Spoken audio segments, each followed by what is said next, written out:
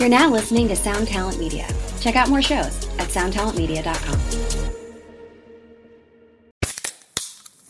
Hey, what's up, everyone? I'm Matt McGachy, the vocalist of Cryptopsy and the host of the Vox and Hops Metal Podcast, where I sit down with fellow metal musicians. We talk all about their lives and music while sharing killer craft beers. If you've ever wanted to sneak backstage and share a beer with one of your favorite musicians, well, Vox and Hops is the podcast for you. This week on the podcast, I dropped an amazing episode with Dom Grimal of The Last Felony, Ion Dissonance, and Cryptopsy. There is this episode and over 450 other ones to help you enjoy life, metal, and craft beer. So what are you waiting for? It's time to become a Vox and Hops head. Cheers!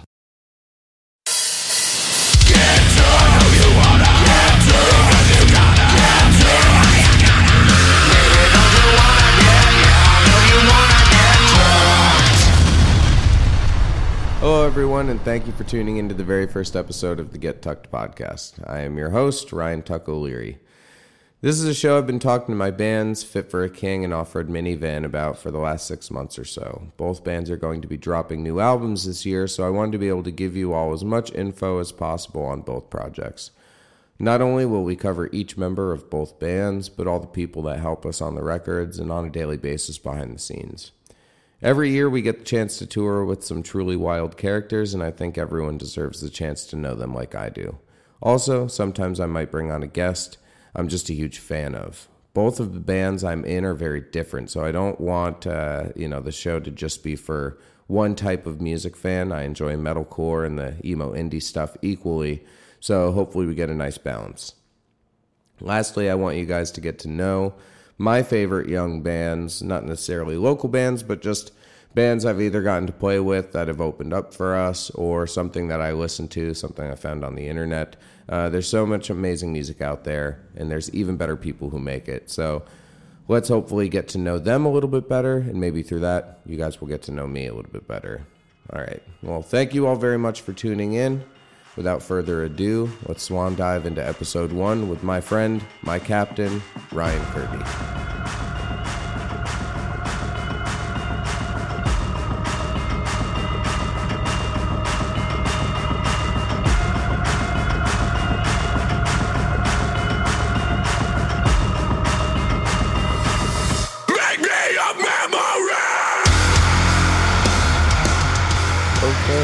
Mr. Kirby, how are you today? I'm doing well, just was feeling under the weather, not coronavirus related. Oh, that's pretty cool. Did I tell you I got tested for coronavirus yesterday?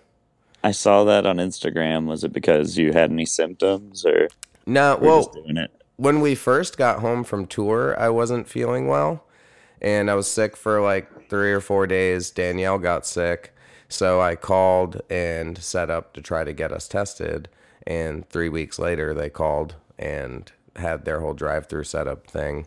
So we set up appointments, and both of us went and got tested, which is pretty cool because at least now we will know for the moment if we've had it, which is cool because we would have antibodies as well.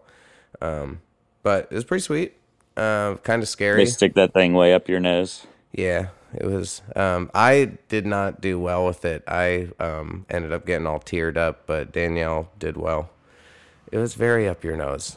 I've never. It's like the flu, kind of. I don't know if you've had a flu test, but I had one for the first time a few months ago, and it was awful.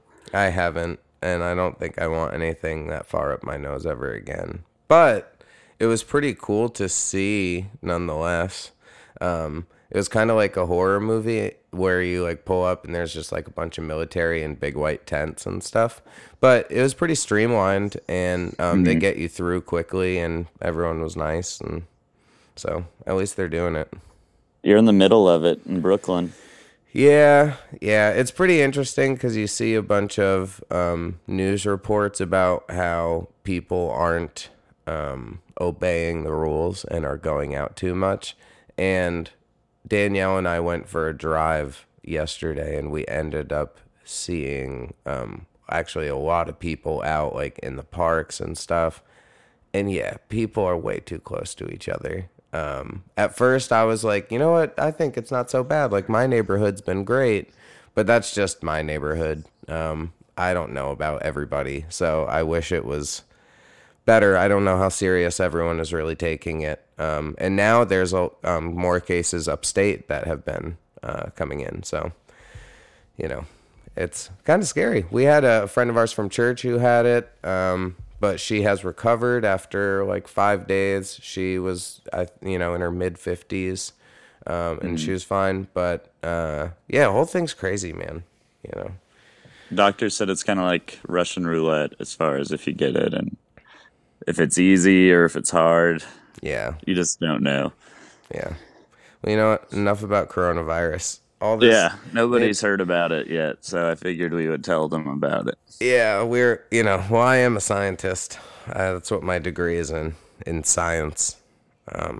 Coronavirus, general science. I was terrible in science. I actually, I failed my earth science regents and I had to retake it. So you shouldn't be talking about coronavirus. I shouldn't be talking about coronavirus. But it's funny. I was thinking about this, and did you have a band before Bodies Awake? I had a lot. I was in like 8 bands. Okay. None of them lasted more than 6 months. Okay. I didn't know that. I was curious about that, and I don't think we've ever really discussed it. I think we've only ever really talked about the Bodies Awake band that you were in with Bobby Lynge. And that band was only around for 8 months. Yeah, so how did you guys end up meeting Fit for a King? You went on a tour together, right? Yeah, me and Bob had always played in local bands. I didn't know who Bob was probably until I was 18. Okay. But I knew this guy named Aaron Smith that works at Sweetwater now. You know Aaron Smith. Yeah. So what happened was I was in this other local band. I think it was called... Man, I'm trying to remember. Oh, I was in a band called Wake the City. That was MySpace core. We had a keyboardist, and at our shows he dressed up as SpongeBob, and it was awesome. It was about as MySpace as it get. I wore a lot of V-necks in that band. But so our band needed a new guitarist. We wanted a guy who could shred, and I noticed this band called Harbors. Oh my God, I just skipped a band. All right, I was in Wake. This is what happens when you have all these bands. I was in Wake the City, and then I started a band called Daybreaker with the guys from Wake the City that was like, all right, we're done being a MySpace band. We want to be heavy and have blast beats now. And then we wanted a second guitarist. I like that name too. Shred. I remember Daybreaker. that one. Yeah, Daybreaker is a cool name. But now there's Dayseeker, so you couldn't be Daybreaker anymore. I could just use seniority on Dayseeker. Yeah. Yeah, it was 20 years ago that you made that band. It was. So I was in Daybreaker. We had me and our guitarist. There was some crazy band drama. I'll actually get into that for a band that was together for 7 months. It got pretty... we paid for this practice space. And I had my own PA, as a vocalist should, because you don't buy any other gear. That's pretty badass. And I came to our practice space. So over time, our band had me and the guitarist were butting heads. Mainly, he was upset that I didn't look metal enough.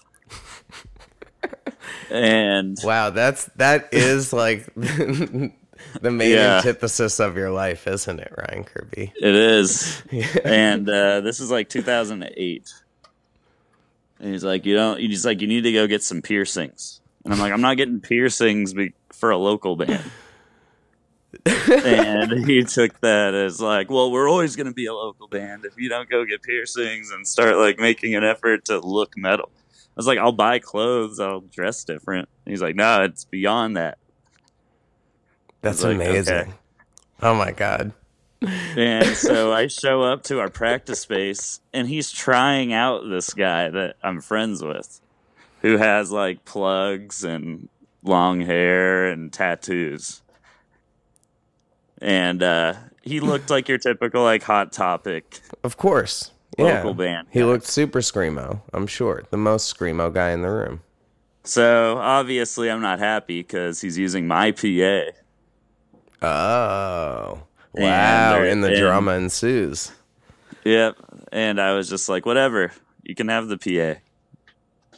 What? I was like, I'm done. I'm doing a new band.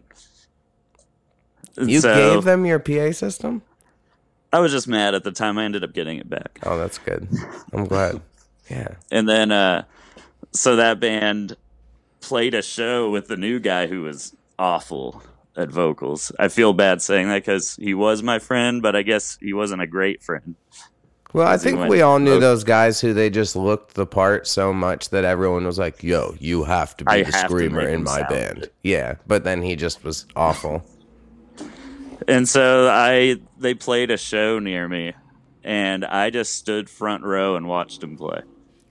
That's so badass. And they did not sound good, and the band broke up a month after that show. Good for you. But so basically, I took I looked around the local scene as you do because I was wanting to start another band, and there's this band called Harbors that a person named Robert Lynch was a part of. I feel like we have to forever, or at least I will on this show, Robert mispronounce his name. Yeah. Or I should call Yeah. him Robert Ducote, his true name. Yeah, Robert Ducote was in the band. I didn't talk to Bob, though. I talked to their other guy who shredded Oh. because they're the second guitars, and his name is Aaron Smith. Ah, okay. And, you've met Aaron Smith. We buy our Sweetwaters from him. Yes. Go to Sweetwater and buy gear. Sweetwater.com. And then me and him started a band called Atlas. Oh, I've heard And that it was one. that like black metal-ish deathcore It was band. sick. And then me and him started butting heads because we were like, hey, I want more than 2 people in our band. I want a real drummer. And he's like, no, we should play with backtracks and just me and you. That's crazy. And he's like, it'd be epic. I'm like, you can't do a floor show with no drums. But what if you did? How cool would that have been? His argument, too, is drummers will just hold us back because they can't play what I'm writing. That's mind-blowing. So that was not me and him did, and we were doing it like DIY. We were passing out burnt CDs at local shows, and we actually had a show booked where it was just going to be me and him, and we were already at like 200 pre-sales. Wow. And then we just both decided not to do it because I was like, I'm not going to play a show where it's just me and you on stage. That's embarrassing. I, for the love of God, wish this was on the internet. I wish you did that show. I want to watch it, but it didn't. Yeah. And so then, but during the course of the time I was in this band, because we were attending local shows to pass out stuff, Yeah. Bobby, Robert, Ducote, Ling Wow. came out to IHOP with us. Okay. The International House. Excellent. And that's where I met Bobby and Steve-O. And that is when Bodies Awake formed. Yeah. And then Bodies Awake actually had a vocalist already, Okay. but he wasn't very good. And then my friend Tommy, who I had been in like my first 2 or 3 bands with, joined Bodies Awake, and he What convinced did he play? guitar. Okay. He convinced Bob and Steve-O, like, hey, we should replace this guy with Ryan. He doesn't have a band. That's sick. And then, so Tommy got me into Bodies Awake. Then that's how I met Robert Ducote. Well, I had already met him, but that's how I became in a band with Robert Ducote. Wow. Now we're almost to the Fit for a King link. Almost. Yeah. You guys ended up, you said you were only banned for 8 months. But Yeah. in that 8 months, you guys went on the truck tour, right? Where you guys Terminator. Yeah, the Terminator tour where Bobby burnt himself to death, if I'm correct. Yes. So we know this guy named Rob Privet, who is just like, looking back, just some sketch local scene guy who's probably doing a lot of cocaine. Cool. Sounds like a nice guy to be around. Yeah, he was trying to do a t-shirt company he's like, yo, I got a connection, like, pay me to be your manager. I got a connection with Fit for a King. They're doing a tour this summer. Like, I can get you the opening slot, which at the time Fit for a King is just a local band from Tyler, so 2.5 hours away. That's pretty badass, though. Whatever. I'm like, that'd be sick. Fit for a King's big in Tyler. They draw like 400 people. Here, I'll give you $1,000 if you let me open for Fit for a King. All right. Yeah. We'll listen to the paperwork. Sweet. Wow, what a deal. So that tour had more crazy stories than any tour almost that I've done with Fit for a King. But basically, we went on tour with Fit for a King as the opener. Their vocalist was leaving the band because he was getting married. They only had one guitarist at the time. Bob became very close with Justin. He was like, and then Justin was like, Bob, I want you to join Fit for a King. And Bob was like, okay. And then Bob found out they needed a vocalist. He's like, hey, you should get Kirby to be the vocalist. And then I went and did some tryouts. And that's how we met Fit for a King. But on the crazy tour story end, you mentioned Bob getting cooked. Yeah. Did anything bad happen to you on that tour? I got two-faced cooked. Nice. So I can include both in one. So the first 3 days of this 2-week Fit for a King tour, which averaged roughly 10 people a show, we were in a like 1992 Chevy, not even a quad cab, just a typical one where you got to lean the front chair back. Very nice. And there's 5 of us. So usually one of us volunteered to like lay in the back for comfort's sake. And Bob volunteered driving from San Antonio. Oh, we were driving Corpus Christi to San Antonio in July. Jesus. And you know how hot it gets in Texas in the summer. Yes, sir. So. And it's really humid when you're down by Corpus Christi. So he's laying in the back of the truck. He's basically just laying there in his underwear. And we're like, you should probably put sunscreen on. And Bob goes, no, I'm a quarter Mexican. I'm good. And I was like, I don't think that guarantees immunity to the sun when you're 3/4 white. Yeah. And he just ignored our advice. He fell asleep in the back. He was there for 4 hours. That's amazing. And he woke up and his skin was purple because of how bad he was sunburned. And we were at somebody's house and he showered and we heard him scream in pain from the shower. That's so good. He was like crying. And then he has to play guitar, so the strap is like rubbing his shoulder. Oh, that poor soul. And it's like unbearable, and he couldn't sweat because the skin was dead. Like so many of the layers were burnt that it would just bubble up. He had bad random luck like that. It's like that one time we were all playing outside, like kickball with Gideon, and then he just got some crazy body rash all over and broke out in hives. Yeah, I would say that he made his own luck on the sunburn. Yeah, that was rough. That I sounds had it insane. half as bad because I drove from Houston to Dallas in the back of but I had a blanket because I didn't want to get sunburned.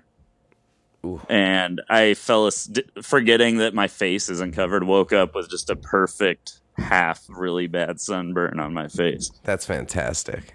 So I kind of had like a two-face thing going for So between me and Bob, our band was looking pretty rough at these shows. Nice. But the weirdest situation was we played in Albuquerque, New Mexico, which is the start of every weird situation. Of course, the greatest place to play in the whole country. Actually, 2 New Mexico things were weird, but the first one was weird. We played some art gallery in Albuquerque, and it was booked by that Rob Privet guy, the coked out dude. Very nice. And he's there, and he's just like, "Do not touch anything on the walls, please." And I'm like, "You booked a metal show. I don't know what you're." Yeah. Like what you're expecting. You're always running a risk there. Yeah. And he bought catering for the whole tour package. It was 1 rotisserie chicken and a loaf of Wonder Bread. That's amazing. No PB&J, No silverware, anything? no anything. Man. So you just take some chicken, some skin, put it on the bread, boom, sandwich. But there's 15 people in 1 rotisserie chicken. Okay. All right. So that's amazing. And so we played the show, and nobody gets killed, and there's like 15 people there. And then he's like, buys Fit for a King a hotel room because Justin cussed him out and said, you agreed to buy this hotel, because he tried getting out of it. Ooh. And so he bought Fit for a King a hotel room, which left us and Euphony, which was the other band on the tour. Okay. Jeff Harlan was in Euphony. Yes. And who's the other? There was one of the guys that ended up being in Crown the Empire. David right? Escamilla. Yes. Okay. So they all came to this house. Rob's like, I have a house you can both stay at. It's really nice. Like, just don't touch anything or move any of the blankets. That's so weird. And so we stayed there. Were there blankets like covering things? We realized he was like house sitting. And he was definitely not supposed to let 10 band guys come crash at this person's house. Like, me and Bob slept in the master bedroom. That sounds pretty nice. It was a nice house. It was just, looking back, very sketchy. Did you guys cuddle? We always do. I mean, you slept by me Yeah. for 5 years. You're so good to sleep by. You're a good sleeper. It's very nice. you punched me in the back a few times. Yeah, you and Michael from Being as an Ocean, my partner, Danielle, it's just a weird, I don't know. I sleep weird. Got weird dreams going on. Aggressive sleeper. Yeah, I had a very nice dream last night, though, but it wasn't real. But I woke up. I had a dream that my cryptocurrency that I own got inflated like an insane amount of times, and then I was a millionaire. But it didn't happen. And then you woke up and you aren't a millionaire, and you still don't have a job. Yeah, I'm not a millionaire. I still don't have a job. But yeah, it was a very delusional and it was sad, but it was okay. It did go up a little bit, so that's cool. It'll keep going up. Yeah, give it a few years. Yeah, but okay. So the other thing I was thinking about with this whole screamo start to your life is, I know we've talked about Madden before, but like, what was the band that made you want to be screamo? I would say Avenged Sevenfold and Atreyu. Okay. And was that because Lip Blossom Black, and I guess it started with Linkin Park in 7th and 8th grade, though that didn't make me want to be screamo yet. Yeah, naturally. I get that. But it kind of like opened me up to heavier parts. Yeah. Where I was like, ooh, that's like when I heard Faint, I thought that was the heaviest song I'd ever heard. Oh, for sure. So that opened me up to like heavy vocals, and I started like wanting more heavy vocals. But I'm like in 8th grade. I don't know. We don't have Spotify. Yeah. And so you skipped over the new metal phase, right? Like at first you didn't get into like Slipknot and Korn and stuff like that. Yeah, I didn't really listen to any of that. Same here. I went right from like Dashboard Confessional to Screamo, and before Dashboard it was like whatever my parents listened to. I was listening to like Switchfoot and Jars of Clay. Very Christian of you. Very Christian stuff. Yeah. And then I guess it was my friend Vu. He was in my 8th grade class. I heard Madden. It was like Madden 02 or something. I heard Avenged Sevenfold. That was the first like actual heavy song I had ever heard. Okay. Where it was like primarily all screaming. And I told him about it because I bought the album. I was like, I love this song. I love Avenged Sevenfold. It's cool. I also found Atreyu because they were on Yahoo Radio. Ooh, okay. Because I listened to an Avenged Sevenfold Yahoo Radio channel, and then Lip Gloss and Black from Atreyu came on. Very nice. And I was like, oh, this is really cool too. So I started listening to more, and then I went into my homeroom at school with Vu because I knew he liked metal. And he's like, if you like metal, listen to this. And he showed me 94 Hours by As I Lay Dying. Oh, that's sick. And I was like, I've never heard anything like this before. Yeah. I think first time I heard the it. double bass. Yeah, that song I think blew everyone's mind when they heard it for the first time. At least people our age. First time I heard Atreyu was like a Victory Records sampler with like them and Bloodlet. But yeah, gosh, As I Lay Dying, that band, that record, so insanely good. But did you ever attempt to play an instrument? No, I played in school band 5th through 8th grade. What'd you play? And then that's it. I played trumpet. Oh, that's pretty cool. Can you still read music at all? Do you remember any of it? I could tell you what the lines are, that's pretty cool. like what the notes are, but I can't. Yes. Maybe muscle memory will kick back in if I get a trumpet. I don't think Crystal would like me playing a trumpet during quarantine. I don't think so. Actually, that's funny you say that because one of our neighbors, a person around the block, actually plays trumpet a bunch during quarantine. But are they good? Yeah, they're pretty good. Okay, as long as they're not learning. I feel like loud instruments like drums and trumpet and saxophone, if you're not good, it's just very painful to listen to. Yeah, recording anything here has been funny because upstairs I have a 4-year-old young boy who just sprints back and forth a lot of times, so we've been really lucky so far to not hear him. Mm-hmm. And then if you open the windows, I mean, especially with what's going on in the world, there's been an insane amount of sirens just all day long. It's a lot. Yeah. But yeah. Not a quiet recording environment. It is not a quiet recording environment. This is not the log cabin that Bon Iver went and made his album in or whatever. This is just noise upon noise all the time. But sweet. That's awesome. I was curious about how you became Screamo.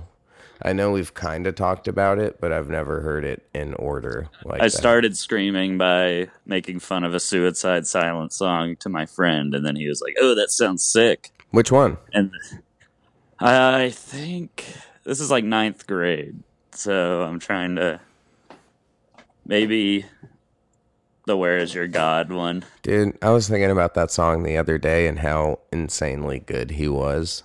He was one of the best frontmen. What a loss. Their band was huge. They were touring like direct to Slipknot. Yeah. I can't imagine like going through everything that they've been through. I would not wish that upon anyone. But that band, my friend, he could do Inhale vocals and Breeze. So he was like, well, so we did a dual vocalist band as my first band. Ooh, that's pretty sick. I did the highs and then he did the inhales. Wow. You guys must have been super heavy.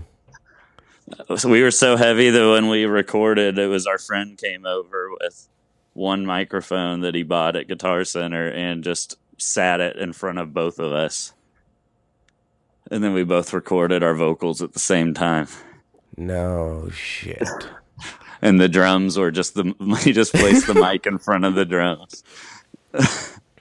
Yeah, I remember I had one band I used to be in where the singer used to record everything with Audacity on his computer, and he would just use one like SM58 to record the whole room, and that was the drums.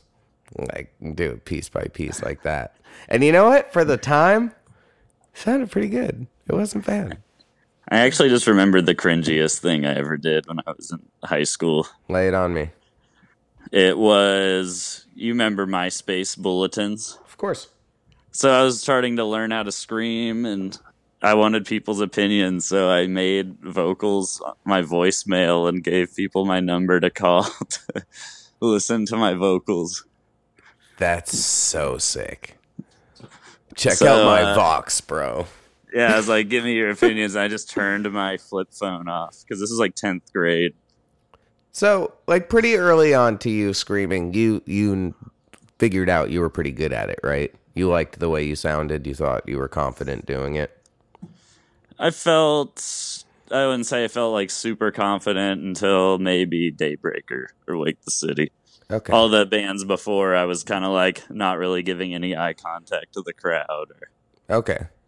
And then you started to figure out how to actually be As a our frontman local and bands manage it. started to be like, honestly, I was a pretty bad frontman even when I first joined Fit for a King, like to the point where Corey had to have a talk with me.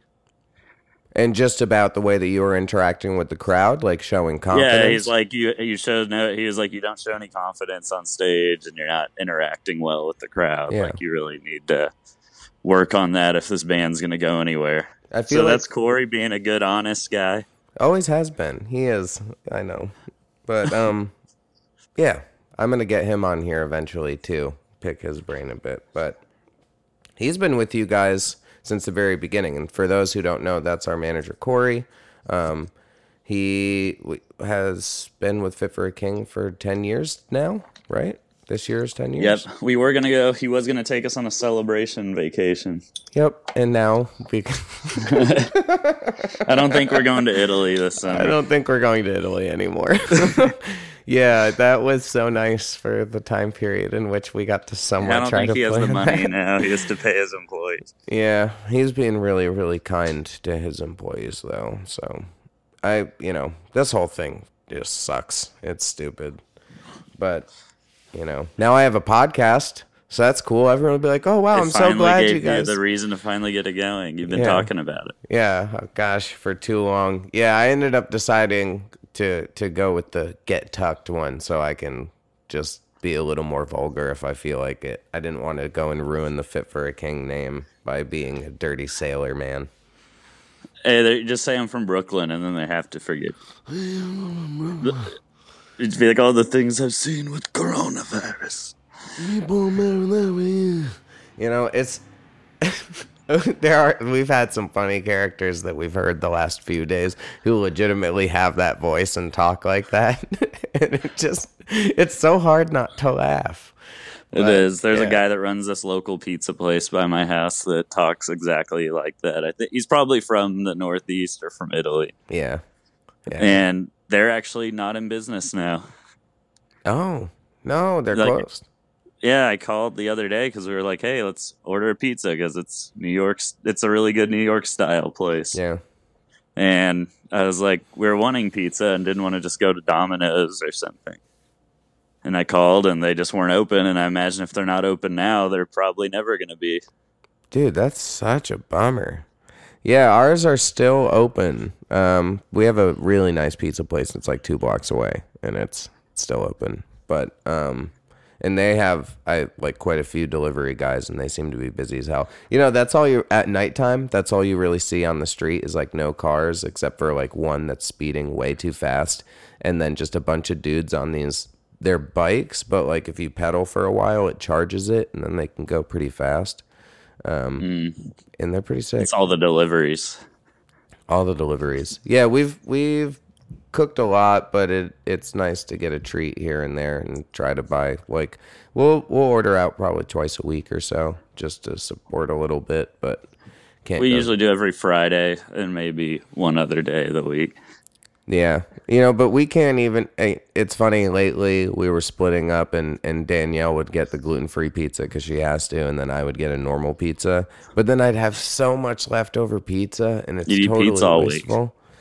I don't end up eating it. It just like sits, and I should eat more of it, but at the same time, I'm like trying not to because I'm super envious of how you've lost 30 pounds and look fantastic. And I've done zero physical activity other than walking for the last 3 weeks. Remember you said you were going to smash the gym since this tour was getting canceled early? Yeah, that didn't happen. Yeah, the gym shut down pretty quick. This is the craziest thing that we've definitely, I don't know, that I feel like we've ever seen in our lives. I don't know. It hasn't happened since 1918. Not that I don't think it's going to be near as bad as that. That was killed like 50 million people, but that was an influenza outbreak, right? yeah, and it killed young people. Yeah. That's nuts. So I'm glad that isn't not saying any group. But am I young on still? I'm suffering. 31 now. The average age of death, I think, for that was like 18 to 45. Oof. Yeah, I would have The stronger your immune system, the more risk of dying you had. I would have died for sure. I still get, if it's been a while, but when I do get like the crazy flu, as an adult, I've had up to 104.2 fever. That's not good.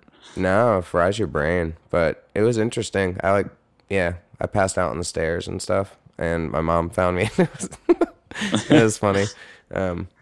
Because for those who care, I lived with my parents until I was 24. So, don't We've feel all bad been if you do. Yeah. Especially right now, right? Everyone's like, man, I wish I could just move out and go home and not pay rent right now. I saw my parents once, and it was a week and a half ago. But my grandma stayed in the house, and then we social distanced because the kids wanted to swim, and we were originally like, hey, just let us use the pool.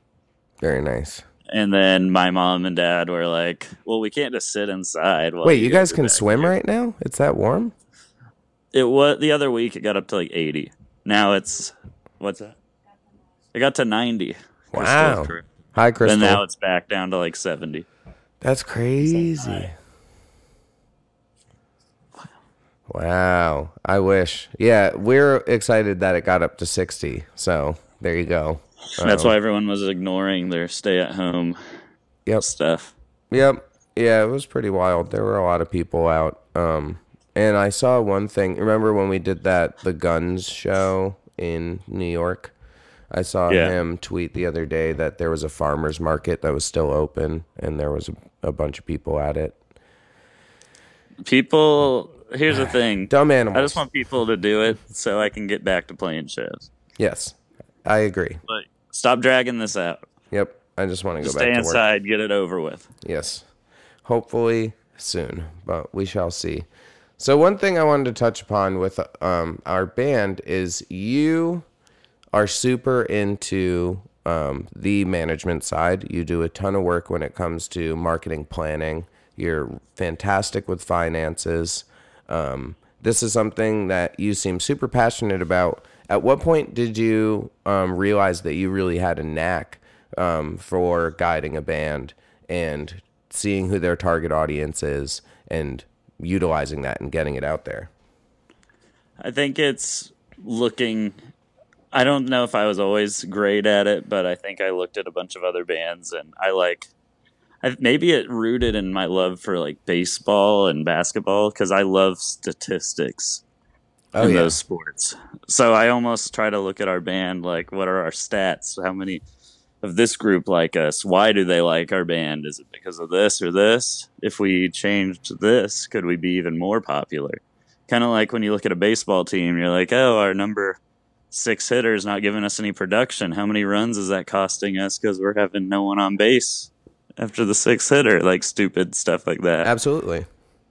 Okay. So it's just like in my head, I love making adjustments and seeing if that improves things. And I think the band has just slowly been making adjustments and move. I think bands that are good at making adjustments and self-aware and some adjustments are painful and not fun, but end up making your band double the size. And I think one to touch upon, which today is a very cool day for everyone out there, we just learned that Breaking the Mirror broke the top 50 for FM radio for our Active Rock. And that's pretty huge for us. And I wouldn't say that we have really departed from our sound too much. I think it's, like you said, an adjustment. It's a little bit of an addition, something that we've been working on for 2 records now. And it's pretty cool to see that it's actually working out the way that we had hoped and dreamed. One, congrats on that. It's pretty damn awesome. And a lot of this is because of the effort you've put into learning how to be able to sing and not just scream. And I viewed me not being able to sing as like a weakness of our band. Not because then, you know how there's bands, if you have a screamer, you kind of are forced to scream in songs. 100%. Like there's a song on our record that we would have not been able to do if I only screamed. Yes. And just because of the awkwardness of if it was like the front man does nothing for an entire song. Yeah, it would be really weird. And you crushed it, and I can't wait for people to hear it because it's sick. And yes, definitely one of my favorites. But at what point I would say the first time we really heard you sing, or at least I did, was Slave to Nothing, Forever Unbroken. Was that the first time you like recorded singing?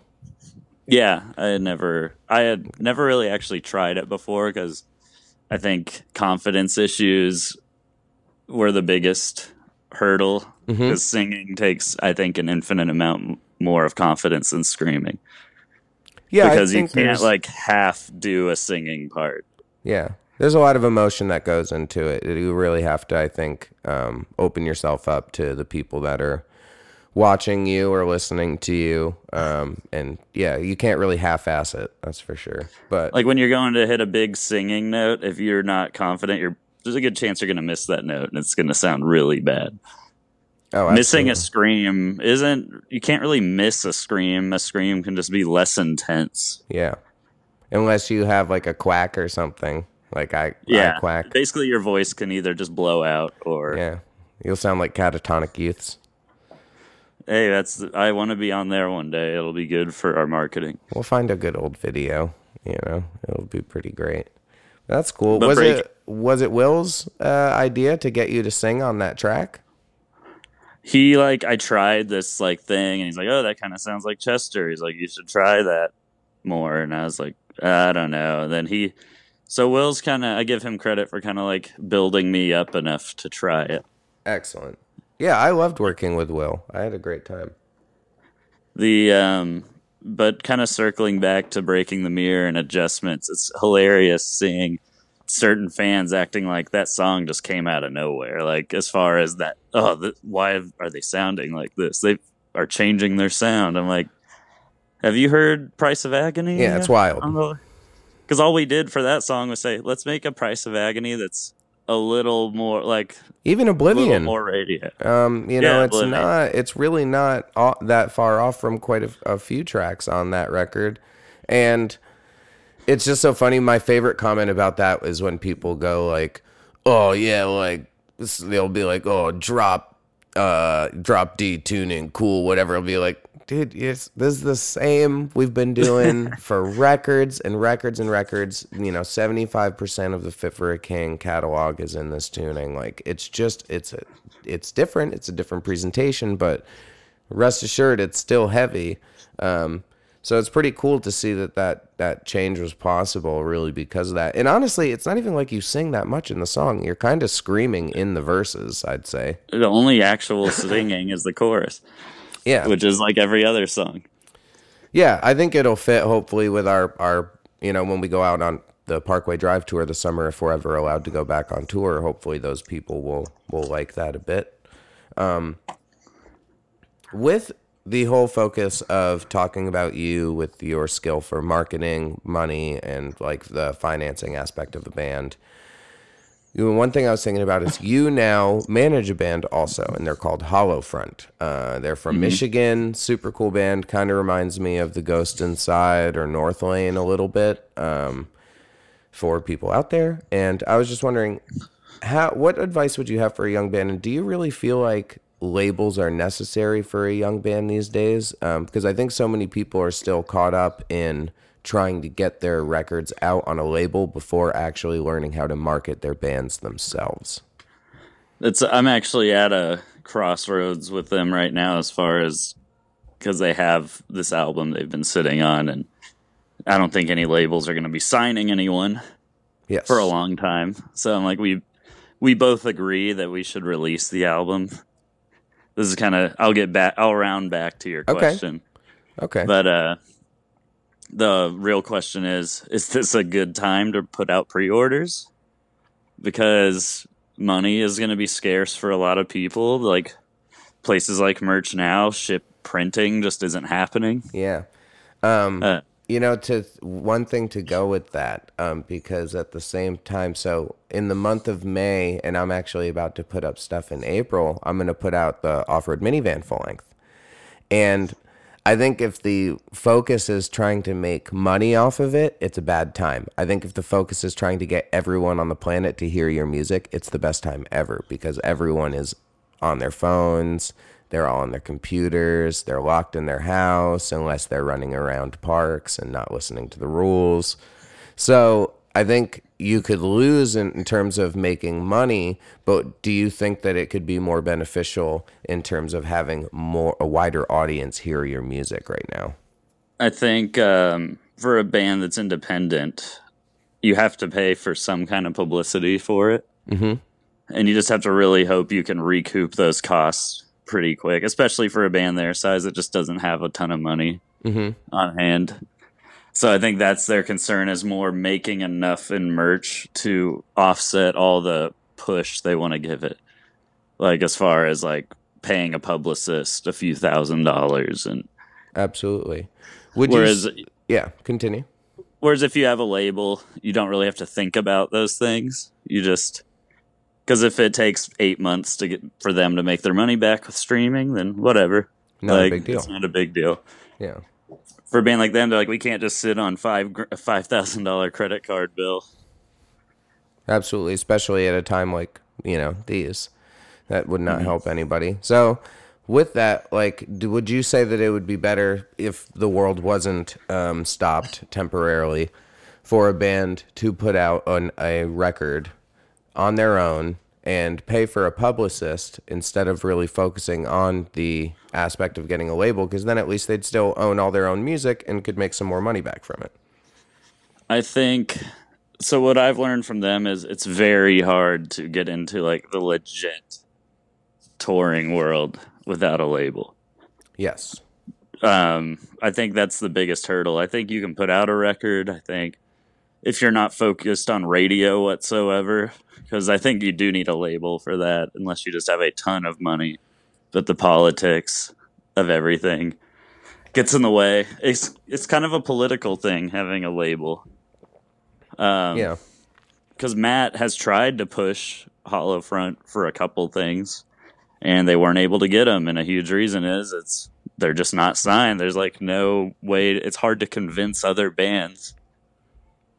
They're like, hey, this is worth it. They're not still signed a now. local band, quote unquote, Yeah. So, okay, I get that. That makes sense. But if you're like, yo, this new band just signed to Fearless, they're about to put out a new record, they'll play for $100. Then that's such like an easy pitch. Yeah. And then we'll take them out on tour. But, yeah. Yeah. I mean, the band rocks, so it's an interesting thing, and it stinks that they have are wanting to put out a record at this time, because it is such a terrible time, I guess, for finances at the moment. There's definitely an argument for both sides, so I'm actually have a call with them at 1 today. Cool. And we'll try to, they're all antsy about like, that's another thing, advice to bands is don't worry about full lengths when you're young. Yeah, just put out singles. Don't worry about EPs. Yeah, single. What's the point of putting out an EP? You don't have any fans yet? Yeah. I think it only pays off if you're like an emo band. Like for me, I really love albums. I have to have a full album, otherwise I really won't be a fan of your band. But I also primarily listen to super emo music, where like a band like the Hotelier or something like that, or Foxing, you have your favorites because of how the whole album is cohesive rather than just one track. I guess metalcore doesn't have as much of the... Yeah. You just want a really cool song. Until you get like a band like Architects who will just write a whole album that's an absolute masterpiece. Or like Define the Great Line. Like that was, one of those records. That was metalcore. That was just like a full-on masterpiece, even with interludes, like bit by bit. It was super, super cool. But, I think with the whole talk about politics and stuff when it comes to bands, I think we've seen that a little bit too because of our Christian background, wouldn't you say, and what label we are on. Solid State Records, who we love and adore, obviously. But we've definitely had bands that don't want to play with us because they think we are a preachy Christian band when, in fact, you've never preached on stage, to my knowledge. Yeah, I think I did when we were a local band, and it was honestly because Fit for a King. Like, I actually stopped... when I first joined Fit for a King, and we were still like a local regional band. Yeah. They actually like had a typed out thing for me to say. Oh, wow. And I eventually just stopped doing it because I was like, this isn't like a genuine... I get it. I was their new vocalist. They kind of wanted me to do what their old vocalist was doing. Mm-hmm. And I was just like, And this didn't isn't he end up genuine. becoming like a pastor or something? Yeah, he's up in Kansas now. Cool. And I was like, this isn't me. Like, my gift isn't to preach. And I don't think it benefits our... Like, I think our niche, our music's not even Christian half the time, or more than half the time. Yeah. It's more dealing with mental stuff. I think on Dark Skies there was one religious song. Really? Yeah, it was... Oblivion? Yeah, Oblivion was the only, like, outwardly religious song. Yeah. And I think just because it's exhausting to talk about the exact same thing every song. And if I, like Oblivion, I was just feeling it. Yeah, and it The worked. music Bob wrote, like, inspired that emotion. So I was like, oh, I'm going to write something, like, pretty emotional about God. But then there's other songs where it would just, like, if I took Shattered Glass and wrote about God, it would just feel so forced. Oh, dude, absolutely. And yeah, I wouldn't be able to drink to that song as much as I do either. No, it'd be weird. Yeah, it'd be really weird to like go and take a couple shots and steal people's alcohol. But dude, I don't think I'm going to get to steal anybody's booze for a long time. Yeah, we're going to be wearing masks. Yeah. Or I'm going to like, yeah, it was funny. Like the whole thing started and I'm like, oh, wow, last night I crowd surfed on, a bunch of people and drank. Yeah, stole quite a few. It was nice actually when I got to the bar, the bartender poured me a shot and then you got sick right after it ended and you're like, oh, did I drink something that... Oh yeah, I got sick on the drive home. Me and Jim were making the trip back and I was just like, oh no, I don't feel good. I'm still convinced I had coronavirus in December. Yeah, I remember you going through that and going and getting tested and telling me about it. Because it was like 2 weeks you were sick or something? I was sick for like 2 or 3 weeks, 103-degree fever, could barely breathe. Like, had to get steroid shots to breathe. That's insane. And it wasn't even working. I basically and my lungs have felt bad ever since. Like, I have less lung capacity now than I used to have. Will you be able to do the 18-second scream or 22-second scream or whatever the hell it is? It was honestly way harder than it usually was. Ooh, here we go. So, and part of coronavirus is it does permanent lung damage to some people. So I always wonder, like, because it was every symptom to a T, like drenched in sweat when I would wake up in the morning, was barely able to breathe, was coughing like crazy. I went to 3 different doctors. And this was before anybody knew about coronavirus. Yeah, but this was in December, right? Yeah, and a lot of doctors now are thinking it started in November in China. And we played New York City. Yes. For the last show, which a lot of Chinese flights in and out of New York City. I live in a primarily Chinese neighborhood. And some of our Chinese fans come to our New York City shows. Mm-hmm. Absolutely. And so they're believing it could have been in the U.S. in December. Like, some scientists think millions of people may have already had it. And I was like, I think I had it. That's why I really want to take an antibody test. Yeah. Yeah, I don't know if the swab that I did will tell me if I have had it or not. But I hope so, because I did, have a fever and stuff. I mean, obviously, we hope we turn up negative regardless. Yeah. But, yeah, I would love to know if you actually had it, because that was crazy timing. And Crystal was the one who was like, you have to go to a doctor, because she would like hear me like barely able to breathe at night. And it was bad. That was the most I've been sick in a long time. Yeah. Do you have an crazy inhaler? With the timing. I do, and it wasn't doing anything. Weird. Yeah. That's why.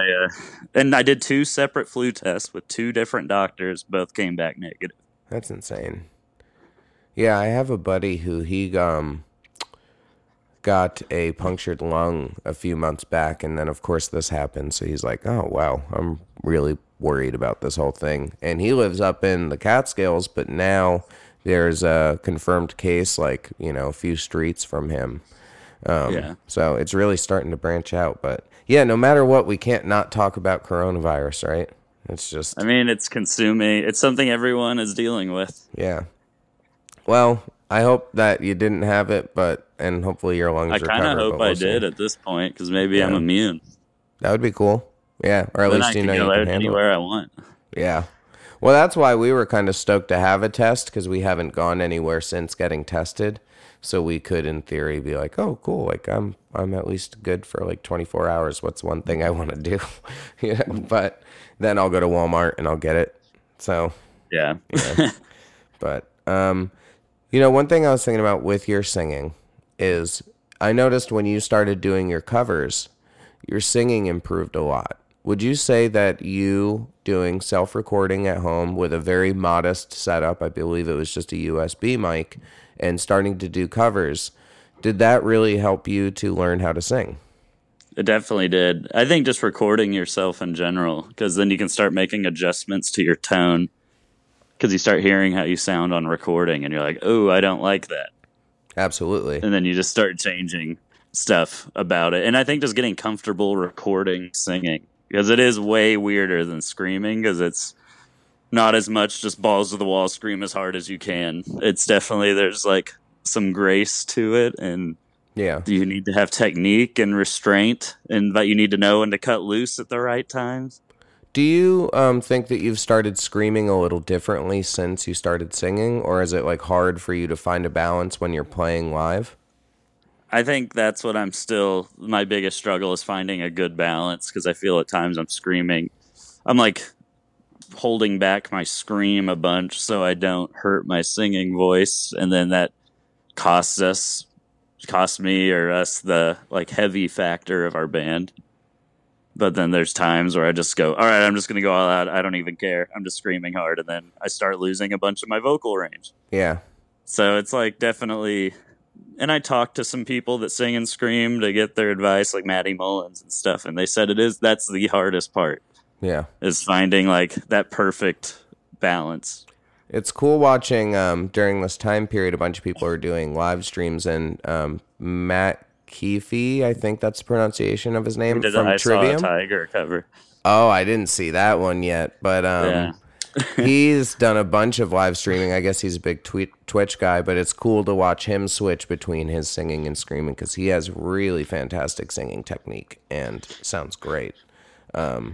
But I think that everyone that hears screaming thinks that it's like this super loud, visceral, damaging thing, when in fact it's not. It's just a technique of vocal. Yep. Just like anything else. Yep. That's pretty cool. Well, usually singing's way louder than screaming. Yeah, I would say so. That's always been my challenge, is trying not to sing so loud and get like shouty, and trying to like keep it to a minimum. But I'm also a little deaf, so yeah. It's fun. What are you gonna do? It happens, and sometimes I think I'm just a loud human anyway. I'm kind of obnoxious when it comes to that. But with that, the other hard part of being a vocalist is, and in some bands this isn't the case, because in some bands other people write the lyrics, and I can think of a couple, but for us, you do write a lot of lyrics. Every once in a while, I have a few we throw in there. But for the most part, you have written all the lyrics that people know of Fit for a King, in terms of screaming and singing and stuff. And usually, if there's a part that I sing, it's because I wrote it, or vice versa. I can only think of a few that are the other way around. But when did you start writing? I guess I did it from day one. I've always done lyrics. Now, they weren't good. Mm-hmm. But I think I learned the most about lyrics from Will, as far as like not saying the all the time, or my, or like using more adjectives. Yeah. Kind of being more descriptive. And I think I always think it's weird when vocalists don't write their own stuff, because I see it as like, it's my responsibility. It's like my instrument. So I need to do it in full. Mm-hmm. And I'm the one who's going to be saying majority of the stuff every night. So it's like, I kind of want it to be based on what's going on in my life. Yeah, of course. So I think I just kept doing it. And it's the whole thing, like with money and growing our band, it's trial and error. Like, what kind of lyrics do our fans like? What's a good balance between really articulate sounding, but also not so complicated that they can't memorize the words really well. Yeah, you can't be too buried in metaphor, otherwise people don't know what the hell you're talking about. And that's fine, but I'll openly tell people our band's goal is to get as popular as possible.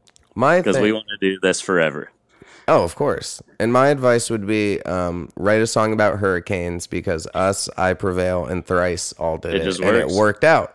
So write a song about hurricanes, and then you'll be fine.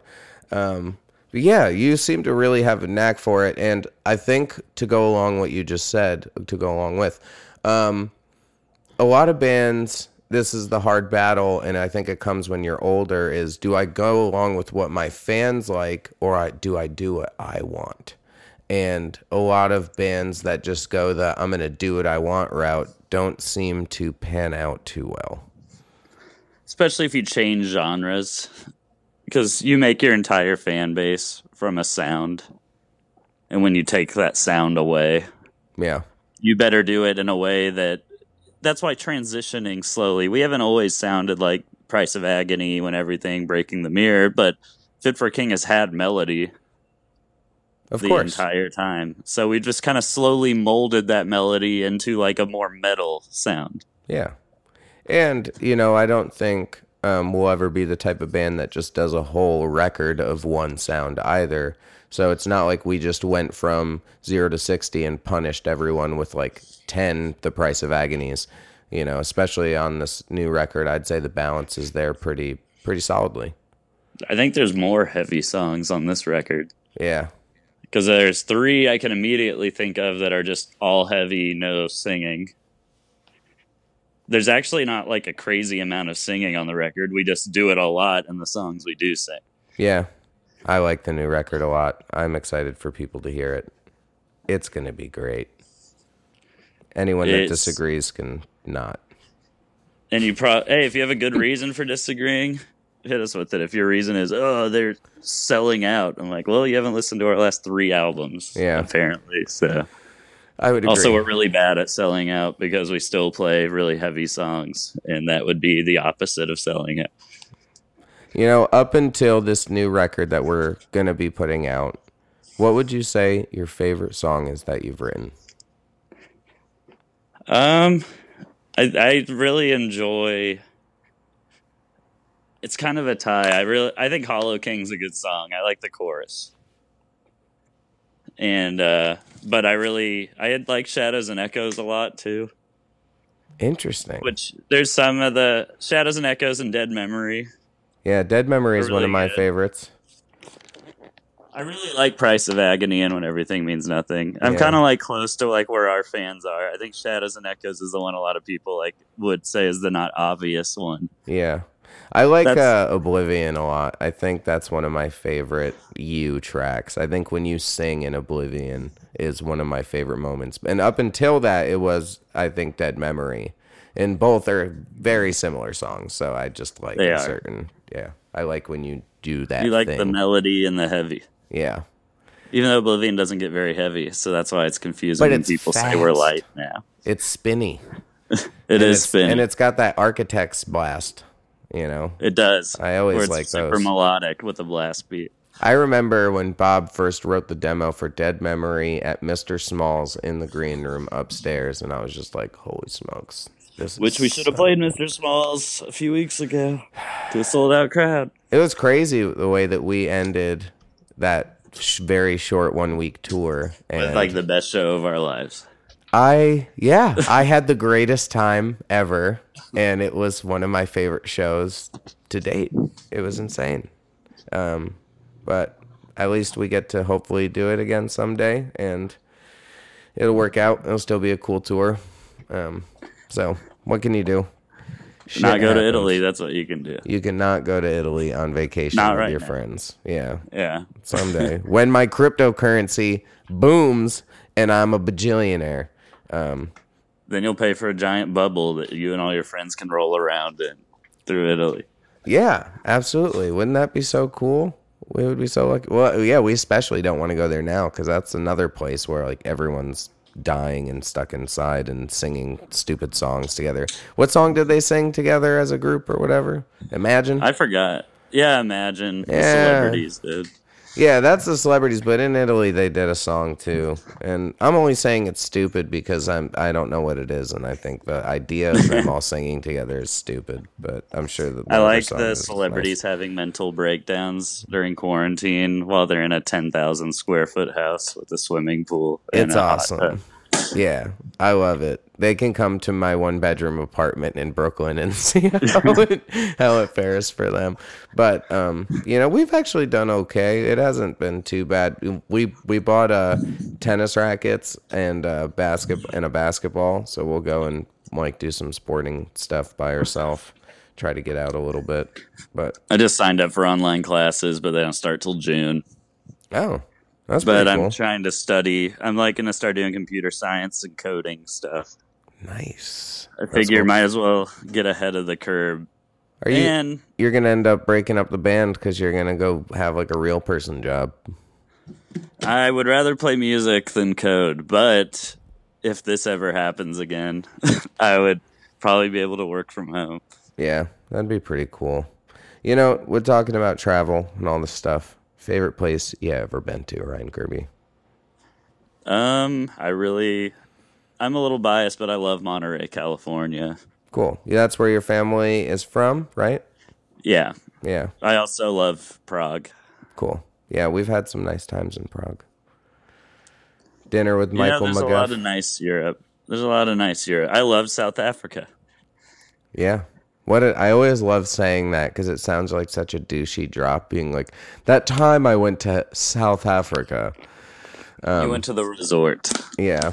Gosh, that was an insane time. I think Nice- that was my favorite trip of all time. I agree. That was my favorite trip of all time for sure. I want to go back. I hope we go back. Craig, if you listen to this, take us back, please. I want to see more lions in person. Like Yeah. in the wild, not the zoo kind. Well, I'm but going to bring a tiger back now, obviously, because everyone wants a tiger. me and Crystal went to that place in 2015. No way. Joe Yep, Exotic's it's only place? like a 3-hour drive from here. What? Yeah, my mom took Crystal and I in 2015 after we got married. That's amazing. And we played with one of the tiger cubs. Now I feel bad. Dude, I mean, you have a Tesla. You should have $2,000 to spend on a tiger right now. But It is like stocks. yeah, but you do have kids now too. So you Yeah. can't really go ahead and do that. We actually have necessarily. our Tesla garaged right now off our insurance to save some money. Oh, very nice. That sounds cool. And then our bank for both our cars is not taking payments for the next 2 months. Oh, nice. Now they just need to cancel mortgages and rent. For the Yeah, next, right. Well, that's the hard part too. Is like even with us, we have a 90-year-old landlady that lives beneath us. Which one we've been paranoid about with trying not to get her sick, but also, she's owned this place forever. So I'm like, oh, I hope you have a whole bunch of money. But if you don't have it, stuffed in your walls, how do I go up to that lady and go like, yeah, I don't really want to pay you rent right now. We're both in a pickle. Danielle's laid off or whatever, and like just these temporary issues. Can you really pull that card or not? And we didn't feel appropriate with it. Just because things will get back to normal. I but guess it is different asking your landlord. I guess if you own your house, then you're just talking to a bank and you don't even care. Exactly. And if it was with, I think it would be up to the landlord to come in and say that. Where I know in there was a landlord in Brooklyn who owns 18 buildings, and he said people don't have to pay rent this month, Jeez. which is pretty cool. But we just, it is what it is. We're just kind of rolling with it, and I didn't really feel comfortable. But it's a weird situation. I'm just operating as if we will not play another show all year. Yeah, I think that's the best thing to do is to just try Because to. then if we do, awesome.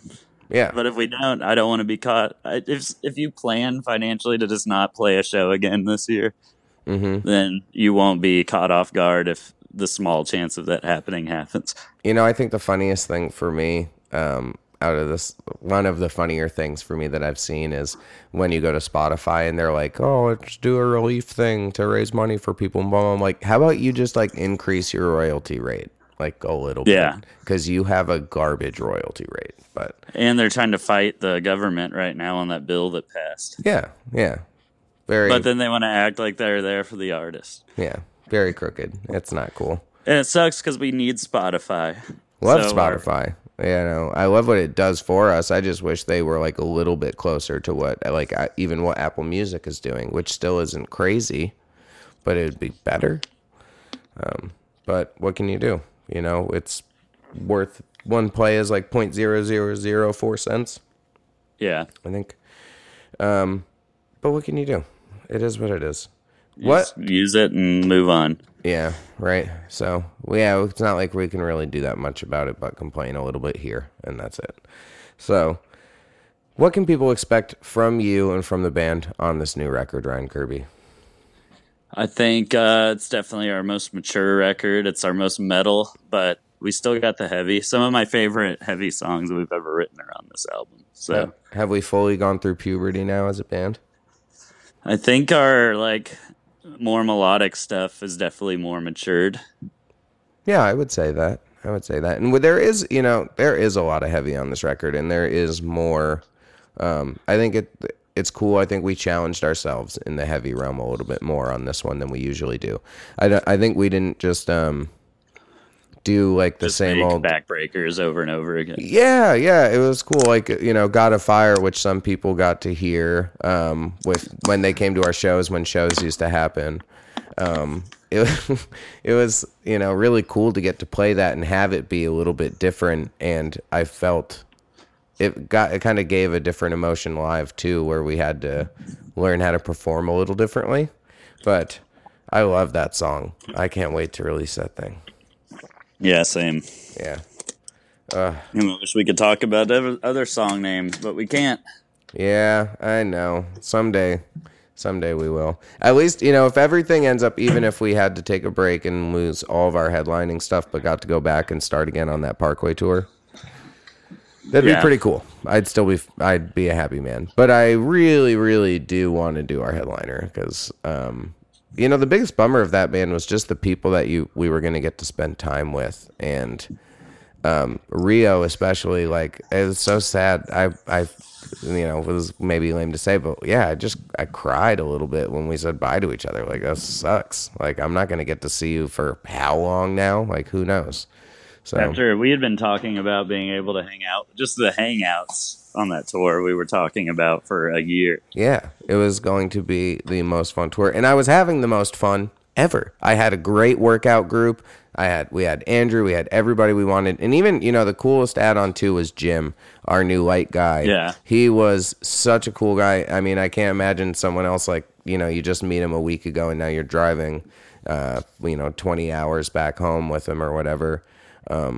But he was such a trooper and did such an amazing job. Really had the best time on that tour. Yeah. For fun. Now we're just going to get sad. Yep. But, it's funny, you touched upon it earlier. We'd be in Seattle today. Oh, really? That would be nice. I would have fun. God, that sucks. I'll have to check what the Matt weather's sent like. me a screenshot of his schedule, and it said Regent Fit for a King a few days ago. He just put a sad emoji. It sucks, man.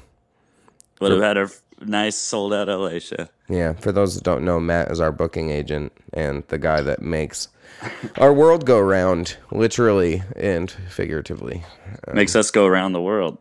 Yeah, dude is wild, but it's crazy to think about how quickly he got everything rebooked, and hopefully we are able to go out in June. I think the if it was July, I'd be pretty confident saying we'll be back out in July, but June is still up in the air. So yeah, we will see. But we talked about it earlier. You are a long-haired dude, but for the most part, no tattoos. You're not the most metal guy in the world.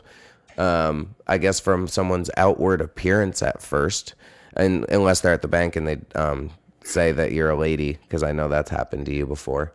it happens a lot. But I think for me, one thing that I really enjoy, and we've talked about this as a group, is it's kind of cool that you are one of, if not the most popular metal vocalist on the planet with no tattoos.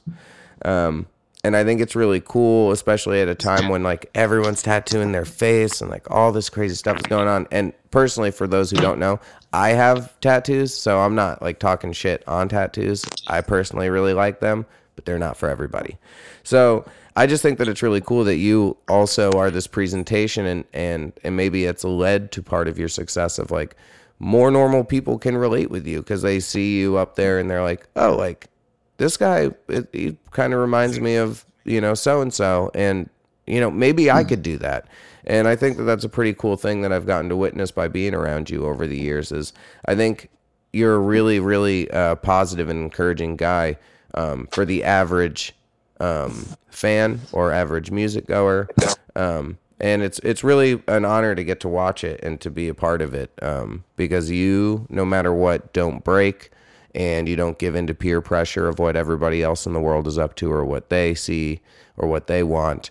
You are relentlessly and 100,000% thoroughly Ryan Kirby all the time. And it is so sick. And I love it. So thanks for being you, man. It's pretty damn cool to watch. Well, thank you. Appreciate it. And of course. So one thing to touch upon before I let you go is lately you've been reading a bunch while you've been home. And I think I noticed this while we were in the studio.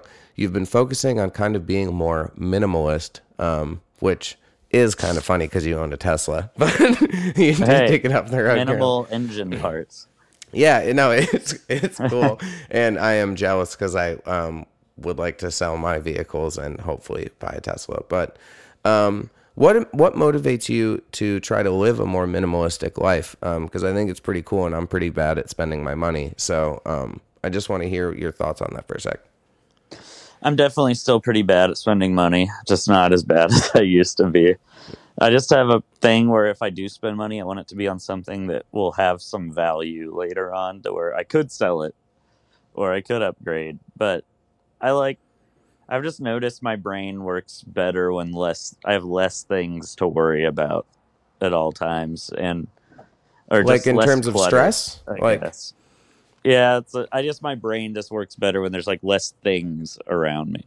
Okay, that's cool. I like having just like life to be streamlined and easy to where I eat the same thing for lunch almost every single day. I wear similar clothes every day. Like, just kind of make your life very Steve routine. Jobs of you. Yeah, like, maybe I'll own Apple eventually. Yeah, right. No, that's cool. I mean, you have been super good with the fasting and maintaining a proper diet for the last like 3 months, I'd say, right? That's how long? 4 months your journey's been? Yeah, I started fasting in the studio. Yeah, so and about 2 to 3. Lost 30 pounds, looking awesome. But yeah, that's pretty cool. I didn't know if the two like tied in together, where once you kind of tackled the diet, you were like, okay, what else can I shed out of my life? I kind of like plateaued at 155. Like I went from 173 to 155, and then I kind of was like frozen there. Mm-hmm. And then I started doing the intermittent fasting and got back down to 143. That's awesome. So the fasting definitely like helped push me over the edge after I'd kind of stalled on weight loss. Yeah, you looked super hot when we were together when we had a job. It was cool. For 5 shows. For 5 shows, we had a job. Yeah, I can't wait to go to Merch Now this week and drop off these flags that we didn't get to sell on tour. But I do have one on my wall. Buy them. Yeah, same. Yeah, it kind of got lost in the stuff. I can't wait to get those up because they are pretty sweet. And I do have one in my room because my partner is nice and lets me. She hung a whole bunch of Fit for a King shit during this quarantine. She framed a few of our old posters. I have like the After the Burial and Mira one. I've got the In Heart's Wake Fit for a King Gramercy show. I've got the Miss May I Fit for a King Euro tour. I got our first European tour, the Amity one. Bunch of cool ones. So it's pretty sweet. All those would be so nice to play again. Yes. Someday we will. And I did like the lineup change that got made for our European run, which we can't tell anyone right now. But a lot of friends, and I think that's going to be a sick tour. I think it's going to be very cool. So what's been your favorite hobby while you're home during the quarantine? I've been playing a lot of PlayStation, particularly MLB The Show. That's cool. What's that? Is that like a normal? It's a baseball game. Okay. Just a normal baseball. There's no sports in the world, so I have to play fake sports. Yeah. That's crazy. I wonder if they'll bring sports back but with no spectators, or if they'll wait till they're allowed to have spectators. They're hoping for August or September for sports to come back. Interesting. Yeah. It's so many people in one place. But I was hoping that would be happening. Gosh, because we are like 15 minutes away from Barclay Center subway, and I could drive to Yankee Stadium, Shea, or the Meadowlands like very easily. So we would be able to see a ton of sports if they were still a thing. But like our jobs, I just want to spend money to go to a baseball game. dude, When this is all back. absolutely. And soon we will. Yeah, I really, really would love to get to do that as well. I agree with you, man. It stinks that we've only lived in New York City, in Brooklyn since August, and we haven't gotten to utilize that yet by going to a sporting event, because we were always on the road, but hopefully soon. Yeah. Yeah. Well, now you can enjoy Brooklyn and go to parks against the wishes of the CDC. Absolutely. That's what I'm going to do after we finish this, probably, is go drive to a different beach and walk the boardwalk or walk the beach. But it's actually, when we did it on Staten Island yesterday, people were pretty good about keeping their distance. We were pretty good about keeping our distance from people. And we walked on the beach where there was almost no one, so that was pretty nice. Most people were keeping to the boardwalk anyway. We went and looked at a bunch of rotting crabs. It was pretty cool. I wonder if they had it. Yeah, it was just Mr. Krabs everywhere. They all had it. No, only tigers get the coronavirus. Didn't you see? Oh, yeah, I saw that they're getting a test while other people can't get a test. Yeah, I thought that was like fake when I saw that posted. PETA's doing the Lord's work. Gosh, it's ridiculous. Well, I don't really know much about PETA. I'm glad I never did one of those tours where I had to watch the video of like animals getting ground up and stuff. I just prefer to eat them. I don't want to see it. Yeah. Yep. I'm a softie like that, because I have no cojones when it comes to killing an animal, but I will gladly eat all of them because they're delicious and I like them. But I don't, want to piss anybody off, so I'm not going to talk about that. I'm not going to get into that. Yep, but we'll get Brian on here to talk about that at some point, and he can tell everyone. We can talk about vegan things. Yeah, he's super vegan, and we'll talk about our band Drone Strike, which is the best band that's never released any music ever. But all in due time. So, Kirby, anything for the people, dude? Thank you for, being my first episode and letting me interview you a little bit. I'm super excited. I know you've heard me talk about this for a while, but I can't wait to get this thing out. And, I think we got some stuff out of you that maybe the people haven't heard quite yet. So thank you for your time and doing this with me, man. I love you. You're the dude. I love you too. Thanks for having me. Of course. All right. Well, hang on 1 second, and, we can catch up a little bit off the air. But, dude, thanks, man. I appreciate it. No problem. All right. Bye, Kirby. Bye. Well, everybody, that was the first episode of the Get Tucked podcast. I am your host, Ryan Tuck O'Leary. Thank you so much for tuning in. I hope you enjoyed it. Next up, I've got Bobby Ling, Robert Lynch, Robert Ducote, whatever you want to call him. He's going to be my next victim. So I hope you guys come back and tune in. I appreciate you. I hope your quarantine is going okay. Love y'all. Peace.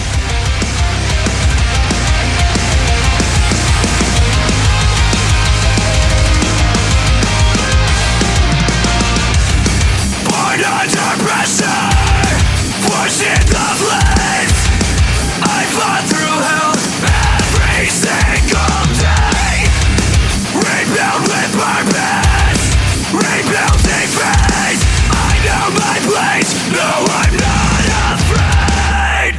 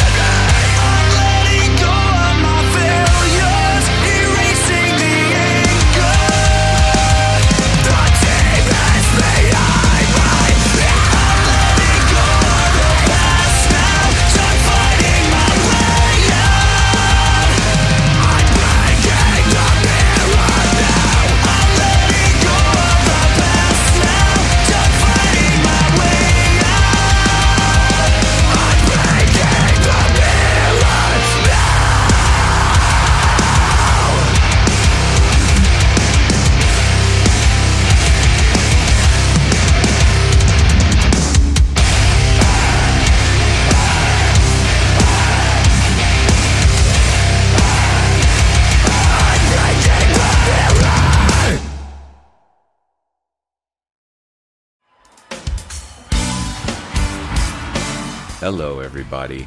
I'm Bruce. And I'm Nolan, and this is the Corner of Gray Street podcast. As longtime Dave Matthews Band fans, we set out to create a podcast to dive deep into the past, present, and future of DMB. Not only do we recap and review shows within an ongoing tour, but we revisit past shows from throughout the band's history, conduct interviews with a wide variety of guests with ties to DMB, and create unique and exclusive content like our Concerts on the Corner series. Whether you're a fan of the band or just a fan of great music, we think you'll find something you'll enjoy. We can't wait to see you on the Corner of Gray Street.